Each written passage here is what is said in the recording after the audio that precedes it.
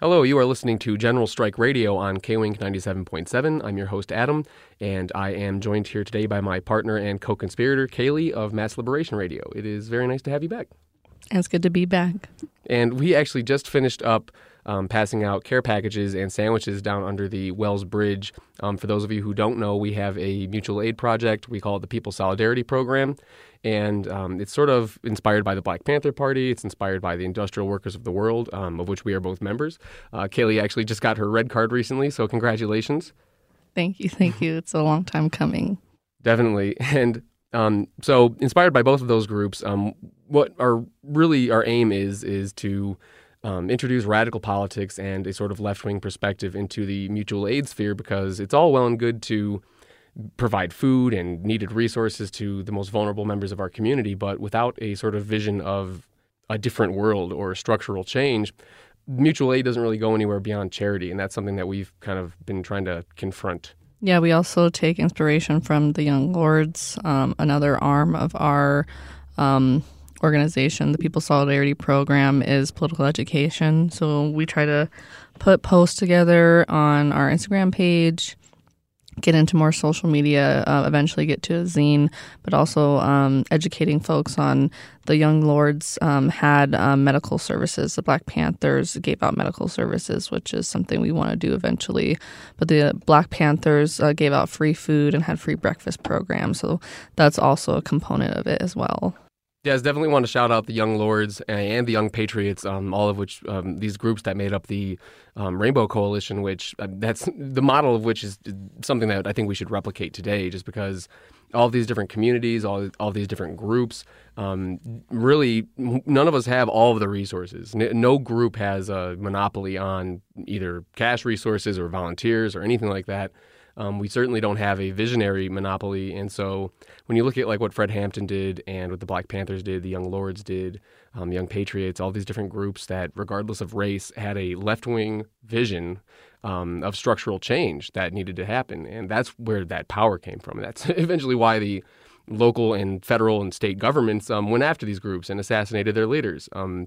But the medical clinic question is also of the utmost importance to us as well, because so many people don't have access to medical care. A lot of people don't have health care right now, including us. We don't have health insurance. So we're sort of reliant on whatever crumbs are available to us as far as medical care is concerned. And it just gets, as you go down and down further into the lower rungs of our really messed up society, people don't have basic medical needs that can be met. So having sort of like pop-up clinics and things like that, I mean, like we've said before, it's not like we're reinventing the wheel. This stuff has already been done, and especially by like the Black Panthers and Young Lords. Yeah, I'd like to add that we recently got invited to do a cookout for the houseless community under Wells Bridge. As a People Solidarity Program, we're passing out ACLU Know Your Rights literature. Shout out to Natalie Handler for that. Reno Hearts U put this cookout together, and we were passing out some sunscreen, and we got to meet some folks who are houseless in our community. And we met this one gentleman named Curtis who has all 10 toes amputated, and he is in need of glucometer. So it's really important to recognize that a lot of houseless folks have medical needs that are not being met, and that's also a component that needs to be added to mutual aid. It can't just be food. We need to think bigger and think beyond that and try to fill these gaps so we can protect our most vulnerable residents. Yeah, definitely. And if you are listening and you know where we could acquire a glucometer or anything else, that would be extremely helpful. So you can get in touch with us through KWINK. Really, it's like a plea to the community in Reno, Sparks, and the outskirt areas to just band together whatever resources we have available. Like I said, none of us have a monopoly on resources, be that volunteers, cash, etc. If you are a medical clinic worker, if you're a nurse or you're a doctor and you want to help out your community, whatever you can do to volunteer your time and your knowledge, it's really imperative at this point, because as we've been talking to people even today, like down under the Wells Bridge, and talking with all the other mutual aid groups and activists out here about what they've been hearing from the houseless community, it's beyond repugnant that the local government of Reno hasn't addressed this at all. And it's funny, we actually just had we hung out with my buddy Ron, who's also a Wobbly. Shout out to Ron. Recently, and he was just talking about the fact that, you don't hear any politicians on any level addressing homelessness as though it's this massive issue. And it is. It's especially after the pandemic. So anyway, we also wanted to address the fact that there's going to be a sweep coming up tomorrow, and that's going to be taking place under the Wells Bridge. We were just under there, and there's a dumpster there, which is pretty much a clear indication that the cops are going to start chasing people towards that dumpster. That's actually what a couple of our contacts out there have told us, that they are starting at one end and essentially hurting people, trying to get them to move their stuff and whatnot, because the whole CARES campus is coming up. And I think you probably know more about the CARES campus than I do. Yeah, from what I've read, it hasn't opened yet officially. So, like you said earlier today when we were passing out care packages, that they're kind of they are pushing people out prematurely, and we really shouldn't be pushing people out at all. But they should at least hold off until the care campus is officially open. And to my knowledge, it's not open. I'm not sure if they have complete staff for it yet. It can hold 900 people inside the camp, but eventually they'll be having a space for people to have like a safe tent camping area. I'm not really sure how many tents like that will be able to contain, or for when that part of the campus is going to open. I have been hearing they are going to let couples in and pets in. I'm not sure like the guidelines of that as well. We just had a meeting with a few activists last night, and there's some of the language in this kind of doesn't give a lot of people specifics about how many pets you can have. Everyone will be getting a locker, like it's kind of like a high school like type, middle school type locker, which isn't really a lot of room to put a lot of their stuff. So yeah, there's just like, I think a lot of details that haven't been really released about it. There are bathrooms, but from my knowledge, there's about to be like 22 stalls and maybe like 20 some showers for supposedly 900 plus people. VOA, Volunteers of America, are going to be, I think, the main nonprofit working at the shelter. And from my knowledge, they're letting anybody in. It doesn't, regardless of like if you have drug addiction problems or if you're working, not working. It's a shelter for all people. Yeah, and that's one interesting thing, that if you haven't done much activist work or like community assistance and outreach and whatnot in the houseless communities in Reno and anywhere else, there are so many issues that go unaddressed that are only really known to people who are out there living that life. Like, they have these shelters. Okay, well, if the shelter says, well, you can't have your partner here, or it's segregated based on gender, or you can't have your pets. Well, a lot of people that don't have homes that are out there and they're in the streets or under the bridge or in tents, what have you, well, they have partners. It's not like their life has like totally disappeared, or that they don't have what people would consider normal elements of their lives, like pets or loved ones or romantic partners or whatever. So, of course, there's a deterrent for people that have a partner. Like, say we were houseless. If someone was like, well, yeah, you can go to this shelter and Kaylee can go to this shelter, that sounds like garbage. Like, I don't want to do that. So, and also on top of that, we talked to a young man under the bridge when we were doing the cookout. And he's a younger kid, and we both were like, wow, like thinking to ourselves, like, damn, that kid looks like he's like 16 years old. And he was telling us, like, yeah, there's a lot of older guys out here that will try to mess with me sexually and like constantly having to defend himself. So do you think he wants to go to a shelter where he might see a potential attacker? And I mean, it gets even worse if you are talking about young women like who are under the bridge or in the tent cities and whatnot. So it's just a difficult situation. And this city of Reno and the state of Nevada, it seems, is just interested in trying to like put bandages on it. And I mean, in the coming sweep that is supposed to take place from tomorrow to Memorial Day, and that's what we've been talking about, is our hunch is that because Memorial Day is coming up and they know that there's going to be a bunch of tourists and stuff, Oh yeah, well they're going to try to just try to push all of the houseless community and the like what they would consider the ugliness involved in Reno to the outskirts, just like they used to do back in the mob days. Instead of fixing the problem, just make sure the tourists don't see it. And I kind of wanted to ask you before we take a short break, just because you're a Nevada native, and I think people can hear it from you, and it would mean a lot more than coming from me. Just like how drastically different everything in Nevada is as far as the just explosive growth of the houseless community and the desperation that's been emerging. Yeah, I would say I've been living in Reno for 6 years, and just like from my perspective with my own eyes, I can tell the houseless community has increased from the time I got here, which was in 2014, until now.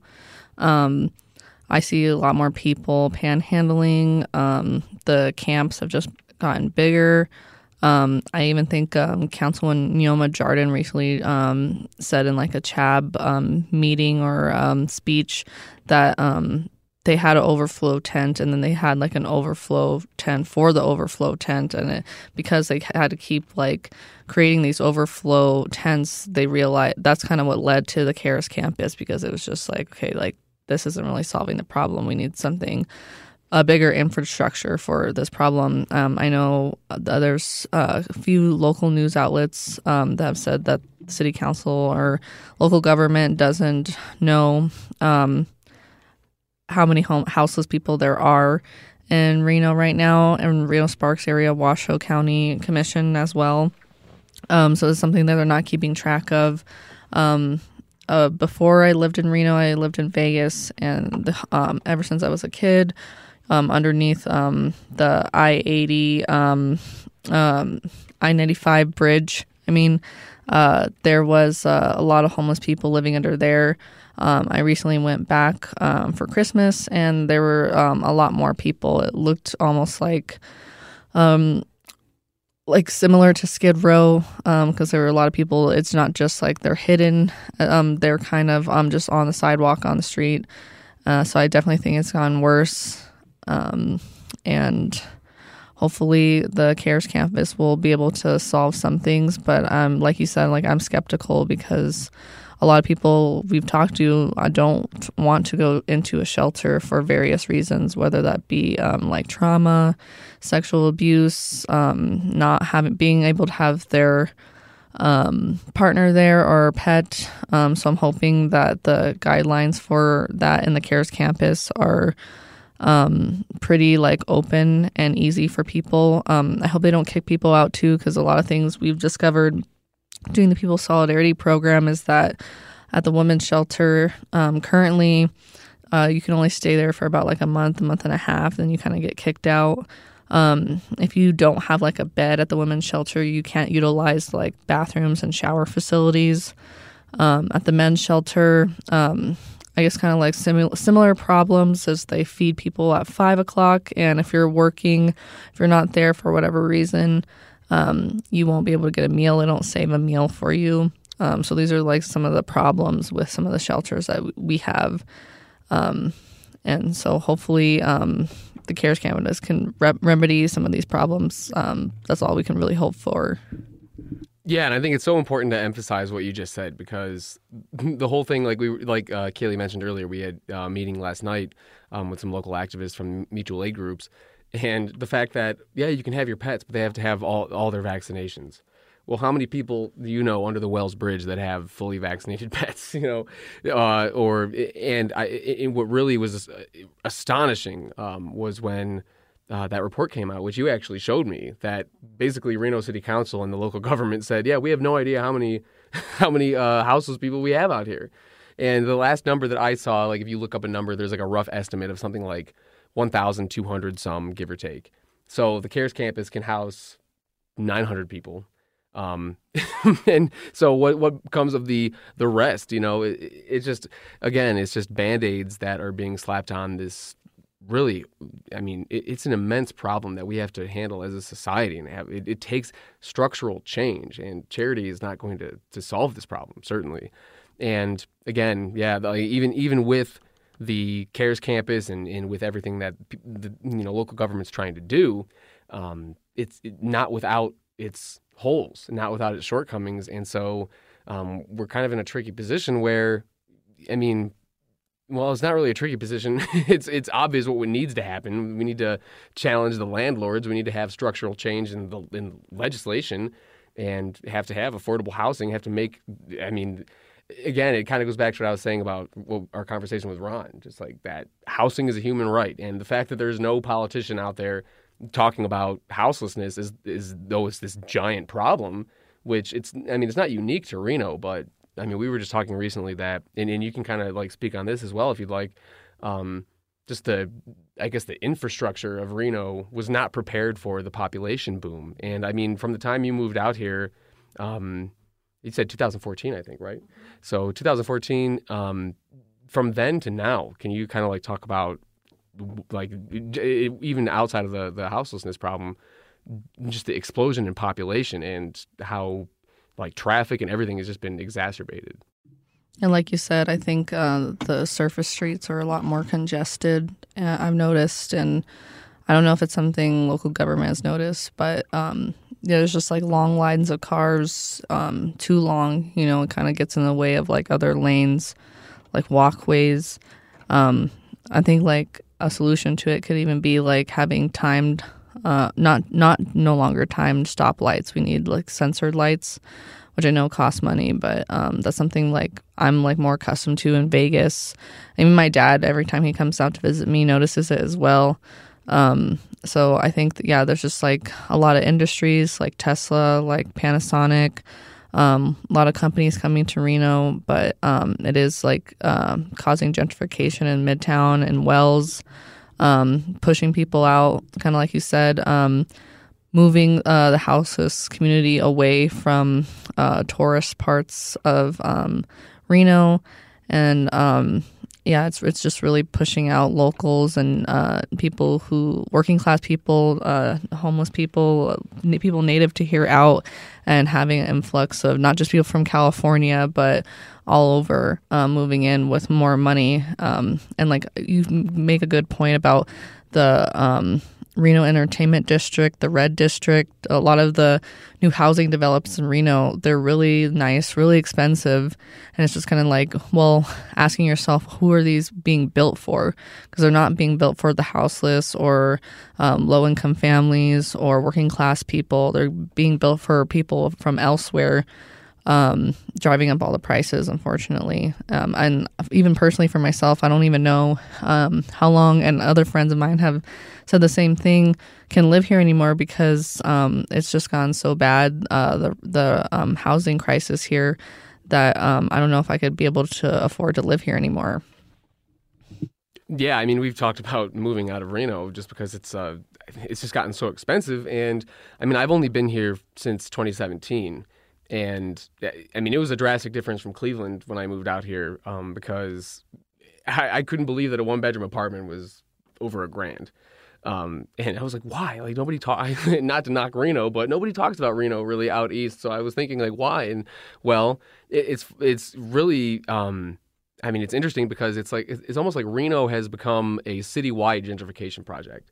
That's what it feels like. Instead of it being just like a section of the city, which is the usual case of, I mean, even Cleveland is getting gentrified, but places like Baltimore, Detroit, I mean, especially like Oakland out west, I think it's probably even worse. But you have like areas of a city. Reno, it seems like everywhere is just gentrified, and these are going to be luxury condos, and Jacobs Entertainment or whatever just bought all the stuff downtown, and they're going to turn those into condos and stuff. And again, it's like, well, who are these being built for? Like, we can't afford them. And I mean, with Tesla and all the other, like Panasonic, like all the companies that are coming out here that were lured to Nevada because of the asinine tax structure of Nevada, they all came out here with this sort of predatory attitude, and that's what's happening is, I mean, it's a direct consequence. It is gentrification. It's pushing out the working class. People can't afford to live here anymore. And because Nevada's tax structure and everything is based on entertainment and tourism, well, the pandemic sort of obliterated all that. So it's just not prepared to deal with these issues. And I mean, we were just, again, down underneath the Wells Bridge today. and talked to a guy named Tony. Shout out to Tony. And he was telling us he lives down there, and he's lived down there for a while. And he said, yeah, after the pandemic, the past couple months, explosion in the houseless population. And it's also because, as we'll talk about in a little bit after our break, the sweeps that have been going on, and we'll kind of describe that in a bit. But for now, we're going to take a short break. You are listening to General Strike Radio on K-Wink 97.7. Here is The Coup with 5 Million Ways to Kill a CEO.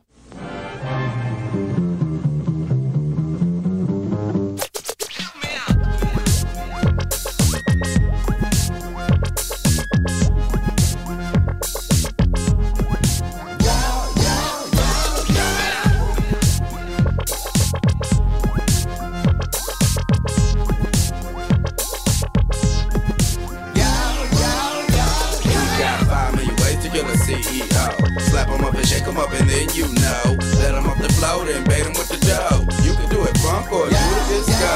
Yeah, disco. 5 million ways to kill a CEO. Slap them up and shake them up and then you know. Let them off the float and bait them with the dough. You can do it funk or do it disco. Yeah, disco. Justified it was worth your waiting. On the turf debating how to get it percolating. He working you while we happy just to work a day. But I'ma slap him till my blood starts circulating. Do your checks have elasticity? Did they cut off your electricity? Did you scream and yell explicitly? Force the boss into complicity. I'm a white chalk stencil, but I push a pencil. Rolling dope fiend rentals, leave your residential. Broke as fuck eating lentils with no utensil. Finna teach pimp class with a whole credential. They own sweatshops, pet cops, and fields of cola. Murder babies with their molars on the areola. Control the Pope, Dalai Lama, holy rollers, and the Ayatollah. Bump this rolling in your bucket or your new Corolla. Or you might catch me on the scenic route with my penis out, yelling twines for the executives with the meanest mouth. Wanna know what this the meanest mouth? City try to clean us out. Green as cloud, shut them down. I ain't never seen a drought. In the field, but they ain't calling you back. For the record, I ain't called it a gap. But tuck this in the small of your back. Wait in the bathroom stall till I tap. Got 5 million ways to kill a CEO. Slap them up and shake them up and then you know. Let them off the float and bait them with the dough. You can do it funk or do it disco. Yeah, disco. 5 million ways to kill a CEO. Slap them up and shake them up and then you know. Let them off the float and bait them with the dough. You can do it funk or do it disco. Yeah, disco. Man, slow, it's the creeper. If you a janitor, get a street sweeper. Ugly is even skin deeper. If you can't get the prayers, get the Viper. They made the murder scene before there was a coroner. I might have been born here, but I'm a foreigner. Spilling swigs for victims of pigs and not fiendish kid. Flip off the lid, who you going for? You too could be a corporate green killer, bean spiller. Gangster love just like Steve Miller. They wear skivvies that's made of chinchilla. Factory in Mexico, born a spring villa. I'm from the land where the Panthers grew. You know the city and the avenue. If you the boss, we'll be smabbing through and we'll be grabbing you to say what's up with the revenue. And if you feel it, we can even try to seal it with the 5 million ways to kill a CEO. Slap them up and shake them up and then you know. Let them off the float and bait them with the dough. You can do it funk or do it disco. Yeah, disco. 5 million ways to kill a CEO. Slap them up and shake them up and then you know. Let them off the float and bait them with the dough. You can do it funk or do it disco.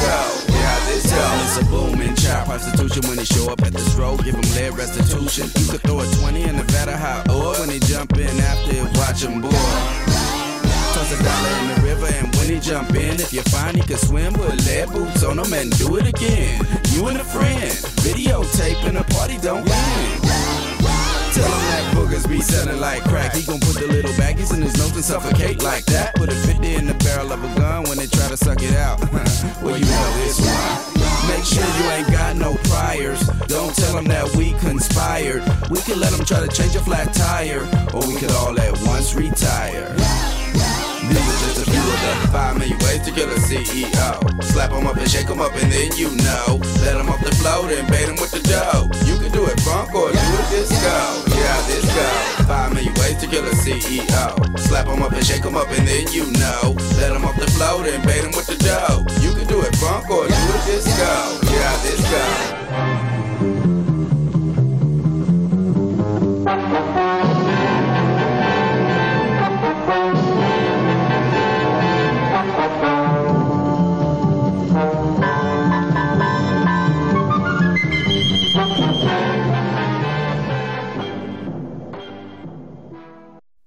Welcome back to General Strike Radio on K-Wink 97.7. My name is Adam. I'm your host, and I am joined once again by my partner and co-conspirator, as I like to call her, Kaylee of Mass Liberation Radio. So we were just talking about the fact that, one, there has been a boom in houselessness in the city of Reno and the surrounding areas. And we wanted to talk about mutual aid programs, but also wanted to address the fact that sweeps, which are essentially sanctioned harassment by police of the homeless community from the city of Reno. Somebody's giving these directives, obviously. So we wanted to talk about how that's become more and more prevalent. And again, I think because you've been here as an activist and as a member of the community, and whether it's in Vegas or Reno, do you recall ever seeing anything like this where there's just consistent targeted harassment of vulnerable people living on the street? No, I haven't. But I'm sure a lot of folks from Rise and other houseless nonprofits that have been doing the work for longer have seen something like that. But yeah, it was like you said, crushing to see Fisherman's Park, where we would go out weekly as the People Solidarity Program, be fenced off and have the police, the city, whoever wants to take kind of the blame, or probably a little bit of all these entities for putting private property signs on a public park. When we'd go out, we'd see folks biking through the park. It's right on the river. Same with Wells Bridge. A lot of folks live near the river, I'm sure, for bathing purposes. It's just kind of a little bit hidden. It is kind of we mentioned Ron earlier. He said it's a little dangerous to live by the train tracks, which is where Wells Bridge is located. But a lot of our volunteers from the People's Solidarity Program will tell me it's shocking to see something like this in their neighborhood. They had no idea it really existed, because it really is out of sight and out of mind. And Wells Bridge has to have, to me, at least 200 people there. That might be an over-exaggeration, but Fisherman's Park, roughly about 50. It just really goes on and on and on. And I know from your work in AFSCME, you said you were by the NAMS campus, and you've never seen Fisherman's Park so populated with houseless community members. I also wanted to add earlier, we're talking about an article, and just for our listeners, it's from This Is Reno, and it's by Bob Conrad. I definitely follow his stuff. He's a good journalist. And the title of the article is Local Governments Have No Idea How Many Homeless People Are in the Area. Yeah, definitely. Shout out to This Is Reno for some of the great reporting that they do. And there was another article I wanted to bring up. I think it was in Reno Gazette Journal, but because we were talking about gentrification earlier and the housing prices and whatnot going up and rent going up and the landlords kind of just fattening their pockets. Bricks were being thrown through windows of realty or home realtor companies and whatnot that had messages on them, and a lot of them were excellent. Obviously, people are fed up with landlords and real estate pimps right now, as they should be. But just to go back to Fisherman's Park, it was devastating because that was sort of our stomping ground as a mutual aid organization, and a lot, like Kaylee said, a lot of our volunteers, when they saw it, they couldn't believe it. And it was especially astonishing for me and our comrade Jerry, who actually I met him as an organizer with AFSCME, and he was an organizer as well. So we would be at the Northern Nevada Adult Mental Health Services campus, NAMS, relatively often because we were trying to organize custodial workers, people who were working in the Denny Townsend Hospital, being union organizers. Well, right outside the NAMS campus is the river, and on the river is Fisherman's Park and public park. So we would see, a couple tents, because as the state's cutting its budget, they were removing patients from their housing units that they had on that campus. And so a lot of these folks were like, well, I still need to get my medication, so where am I going to go? Well, they would just set up a tent or put up a tarp in the trees, just to give themselves some shelter and start living by the river so they could at least be close to campus where they could go get their medication or go to therapy, whatever they were doing at the time. And recently, just going back after, not being an organizer for AFSCME for 2 years, the Fisherman's Park, that it became a tent city. It went from maybe like 6 tents that I would see to, and I think what you said is not an overestimate. I think it's an underestimate. Like I think there's hundreds of people under the Wells Bridge. I think there was between probably like 60 and 100 people living at Fisherman's Park. And it like I said, it just exploded. And seeing it, like the before and after of like the pandemic and the horrors that it wrought upon this community, it really is. It's hard to talk about, because I mean, we kind of like developed an affinity for Fisherman's Park as like, we were trying to talk to these folks, and it was great. I want to shout out Dwight and Everett, and Jerry and Kristen and everybody else who's helped us out and donated. And I can just recall like a conversation being had between Dwight and Everett and this guy who was living at Fisherman's Park, and just like him showing them around his tent and like seeing, here's where I am now. And it's like, these are human beings, and the fact that they're just being herded from one place in a brutal way from one place to another by the police, and without any kind of care seemingly from local government. I mean, it's just disgusting, and it really hurts to talk about. And I don't know if you want to speak on Fisherman's Park, at least from your perspective because I don't know if you were ever there before we started People's Solidarity Program. Yeah, honestly, not really. But I like him thinking back to something that Jerry said and I think he has a really good point, is when we were talking earlier at the top of the hour about gentrification, he could easily see housing developments being put by different parts of the river where, like I said earlier, a lot of houseless folks live because of just the location of being by the river. We kind of see, even though there was something city council had decided on long ago, not the current city council, the development being put by the river where Hub Coffee is and Dorinda's Chocolates. I'm not really sure what streets those are. Yeah, it's like right by actually where I live. That's like First, and it's by First and Ralston. It's like on the way to Idlewild Park.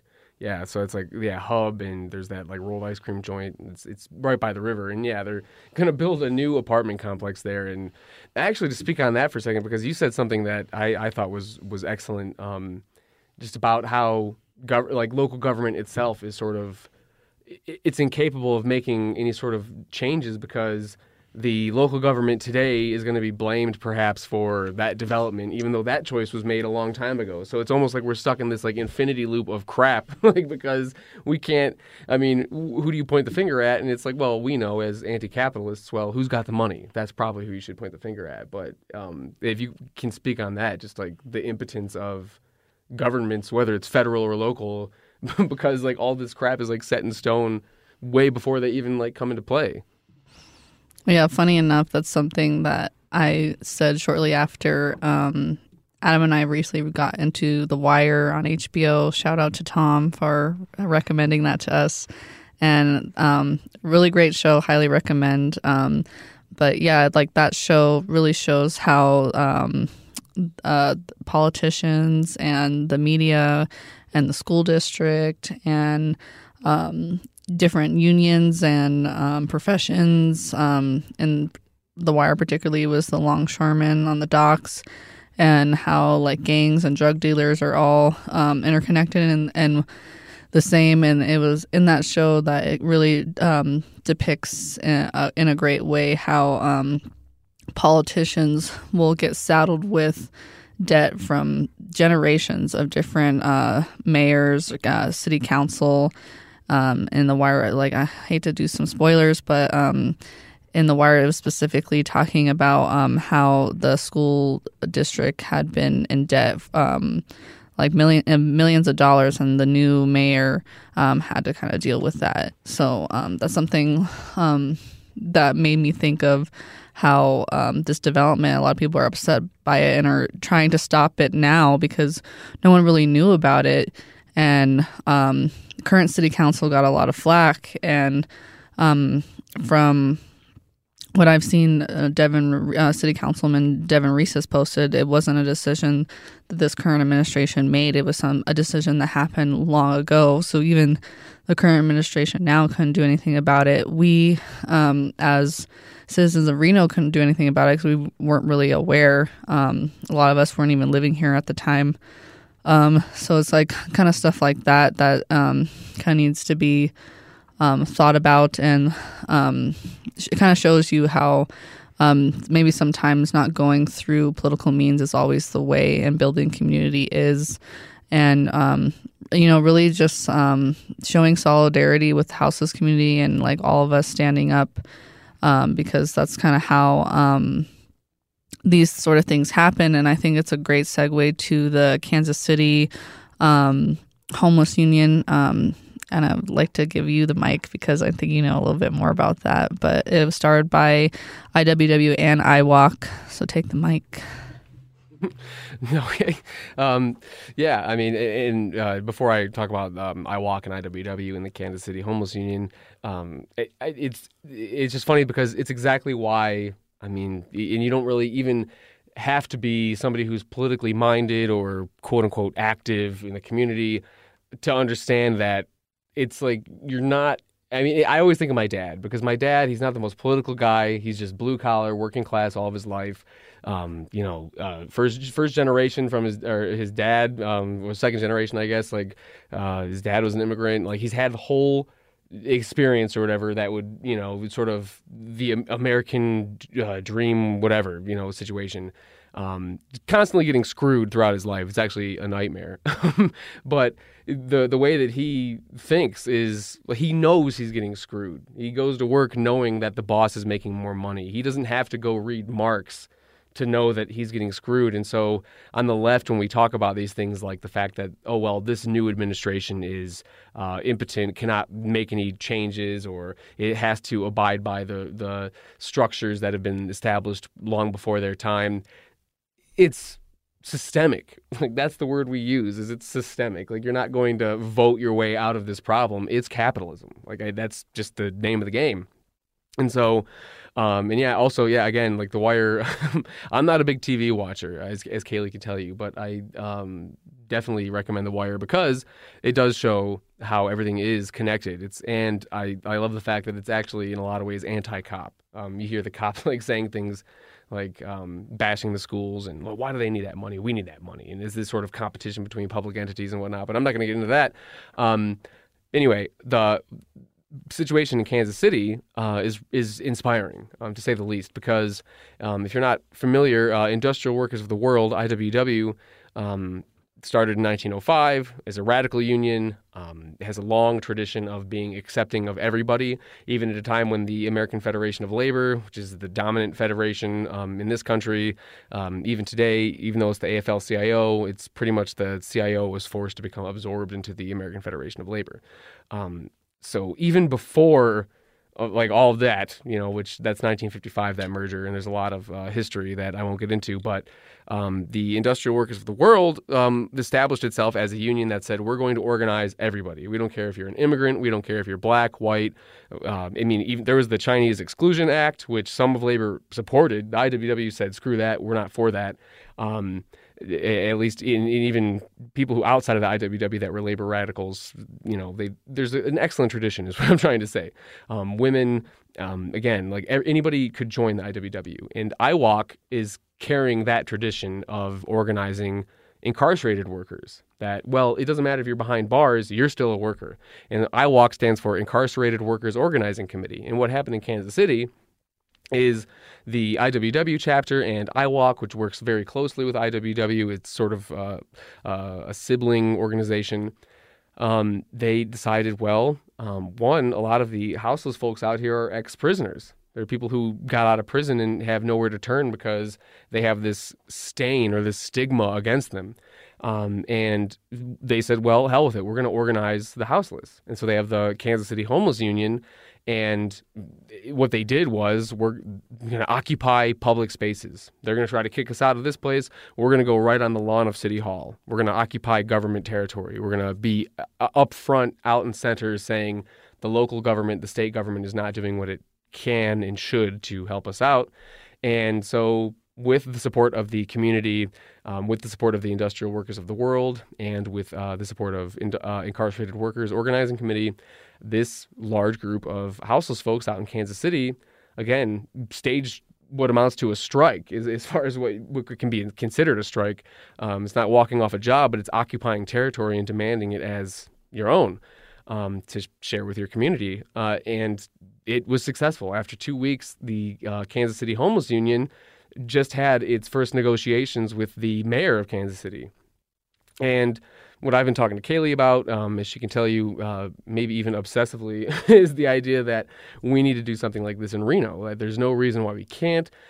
I mean, Kansas City is a much larger area than Reno. And, I mean, Reno has a comparable homeless population. So, I mean, the possibilities are endless, and it's I think really the union model, the solidarity, not charity model, is what we have to try to achieve. And that's kind of I'll toss the mic back to you. That's kind of what we've been working on, if you want to speak on that more. Yeah, just so for our listeners, the Kansas City Star reported up to 500 people can be housed in Kansas City hotels after a unanimous council decision, and that's what you were just talking about. They sat with the mayor, sat with city council, and had a list of demands in the park. And if you follow them on the Kansas City Homeless Union Facebook page, they also have an Instagram, but more of their stuff is on their Facebook. Their demands were homes, jobs, water, a seat at the table. And it took 2 weeks, like you said, but I think they got a lot accomplished just by standing their ground and really asking for some of the things they need, and not just having people who aren't living that life decide for them. And that's something Leslie Ann Turner from Mass Liberation taught me a lot, is oftentimes legislatures will try to create policy, try to have solutions like the CARES Campus without actually talking to anybody who it's directly impacting. So, for example, the houseless community, there was never a survey taken by city council, even seeing how many people would actually want to stay at the CARES campus. They're really kind of being forced to stay there. And so I think that would have just been something that would have been helpful, just asking the folks asking what else could be a benefit before spending millions of dollars on it. And so, yeah. Well, and that language is, I just want to point out that, I have a labor background, labor organizing, and that's sort of my area of expertise. That if I'm organizing, trying to organize a union, of course you're directly impacted. You're a worker. If you're not a boss, you're a worker. But that terminology, directly impacted, I think is so powerful because, like you just said, it's you can try to go be a savior and go out there and, I sometimes laugh at us, just the idea, well, here's a turkey sandwich, and it's well, that will feed you for the afternoon, or here's a burrito, or here's whatever, that will take care of you for the afternoon. But really the responsibility is on our part, trying to learn what the hell they actually need, what they want. And I think it's so powerful that you just mentioned the Kansas City Homeless Union's list of demands. I hope you caught it if you're listening. Water, food, housing, jobs, just standard human rights stuff. It's not they're sitting there, these right-wing morons will say, oh, well, they're asking for everything. They're asking, for the moon. It's no, there is no American exceptionalism crap going on here. It's people need food, water, shelter, basic human needs. And that's on the list of demands. And I think it's so important to recognize the fact that if you're organizing, look, I compare it to being union staff. If you're an employee of a labor organization, you are not in the same boat as the workers who you are trying to organize.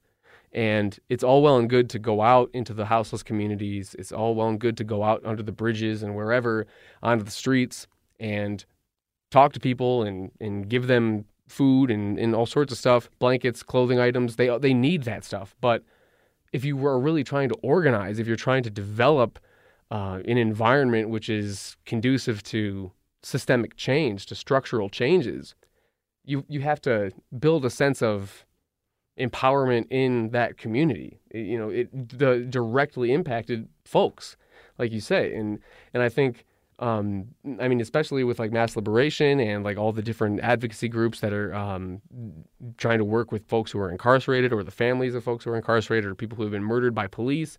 I mean, it's imperative to not just go out there as a savior figure, but to build a sense of empowerment and organization and mobilization for directly impacted people. Like you're acting on their behalf. And I think that's a really important thing to keep in mind.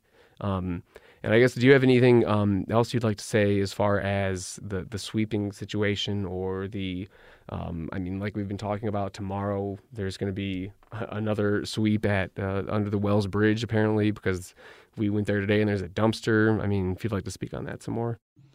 Yeah, just for our listeners, because I'm not quite sure when this will air. When we say tomorrow, it's going to be specifically May 17th on a Monday. We're, again, like not really clear about the details at the time, but if we're looking at past sweeps, it seems like they do them early in the morning. Gateway Park, which was close to GSR and the Walmart, they were swept early in the morning around like 8 a.m. Fisherman's Park, not really sure when that got swept up, but assuming like early as well. And yeah, I mean, something I didn't add earlier was about the CARES campus, is there will be a transitional housing element to that, and I think that's so important. Is something that doesn't get talked about a lot is we really not only do we need shelters, but a space at shelters, because currently right now, something we talked about before, all of them are full, and that's why sweeping people out of their tent homes prematurely when all the shelters are full right now and the CARES campus isn't open is really messed up. And so, and not just like housing people, like I said, in shelters, we need a way to get them to living on their own, having like privacy in a place they can call their own. I know Northern Nevada Hopes, as recently I found out they have Hope Springs. They have some transitional housing, tiny homes. I'm not really sure, though, the details about the transitional housing that the CARES campus will offer. I have no idea how many that will be, what that looks like, but that's something like I'd love to hear about or know. Yeah, definitely. And that sort of brings us to the end of this episode. But briefly, I wanted to just say, last time I was recording, unfortunately, the episode got lost. There was some kind of digital glitch situation. But on that day, my grandmother, Maria Raybar, actually passed away. And so I wanted to close this episode by sort of, in her memory, acknowledging that, you know, she was a hard worker, single mother, raising 2 kids, union member, working class, from an immigrant family, and never a goddamn scab. So on her behalf, I wanted to play a song called Bella Ciao, which is an old Italian tune that used to be sang by workers in the fields and the paddy plantation fields and whatnot in Italy, and it became an anti-fascist anthem during the World War II and before, when the government of Mussolini was starting to gain steam. So again, I just wanted to shout out my grandma. I miss her a lot. And anyway, here is Bella Ciao, the anti-fascist Italian anthem. Stamattina mi sono alzato, oh bella ciao, bella ciao, bella ciao, ciao, ciao. Stamattina mi sono alzato e ho trovato l'invaso, oh partigiano, portami via. Oh bella ciao, bella ciao, bella ciao, ciao, ciao. Partigiano, portami via, che mi sento di morire. E se io muoio da partigiano, oh bella ciao, bella ciao, bella ciao, ciao, ciao. E se muoio da partigiano, tu mi devi seppellire e seppellire lassù in montagna. Oh bella ciao, bella ciao, bella ciao, ciao, ciao. Seppellire lassù in montagna, sotto l'ombra di un bel fior. tutte le genti che passeranno. Oh bella ciao, bella ciao, bella ciao, ciao, ciao. E le genti che passeranno ti diranno che bel fior. E questo è il fiore del partigiano. Oh bella ciao, bella ciao, bella ciao, ciao, ciao. Questo è il fiore del partigiano, morto per la libertà. Questo è il fiore del partigiano, morto per la libertà. Questo è il fiore del partigiano.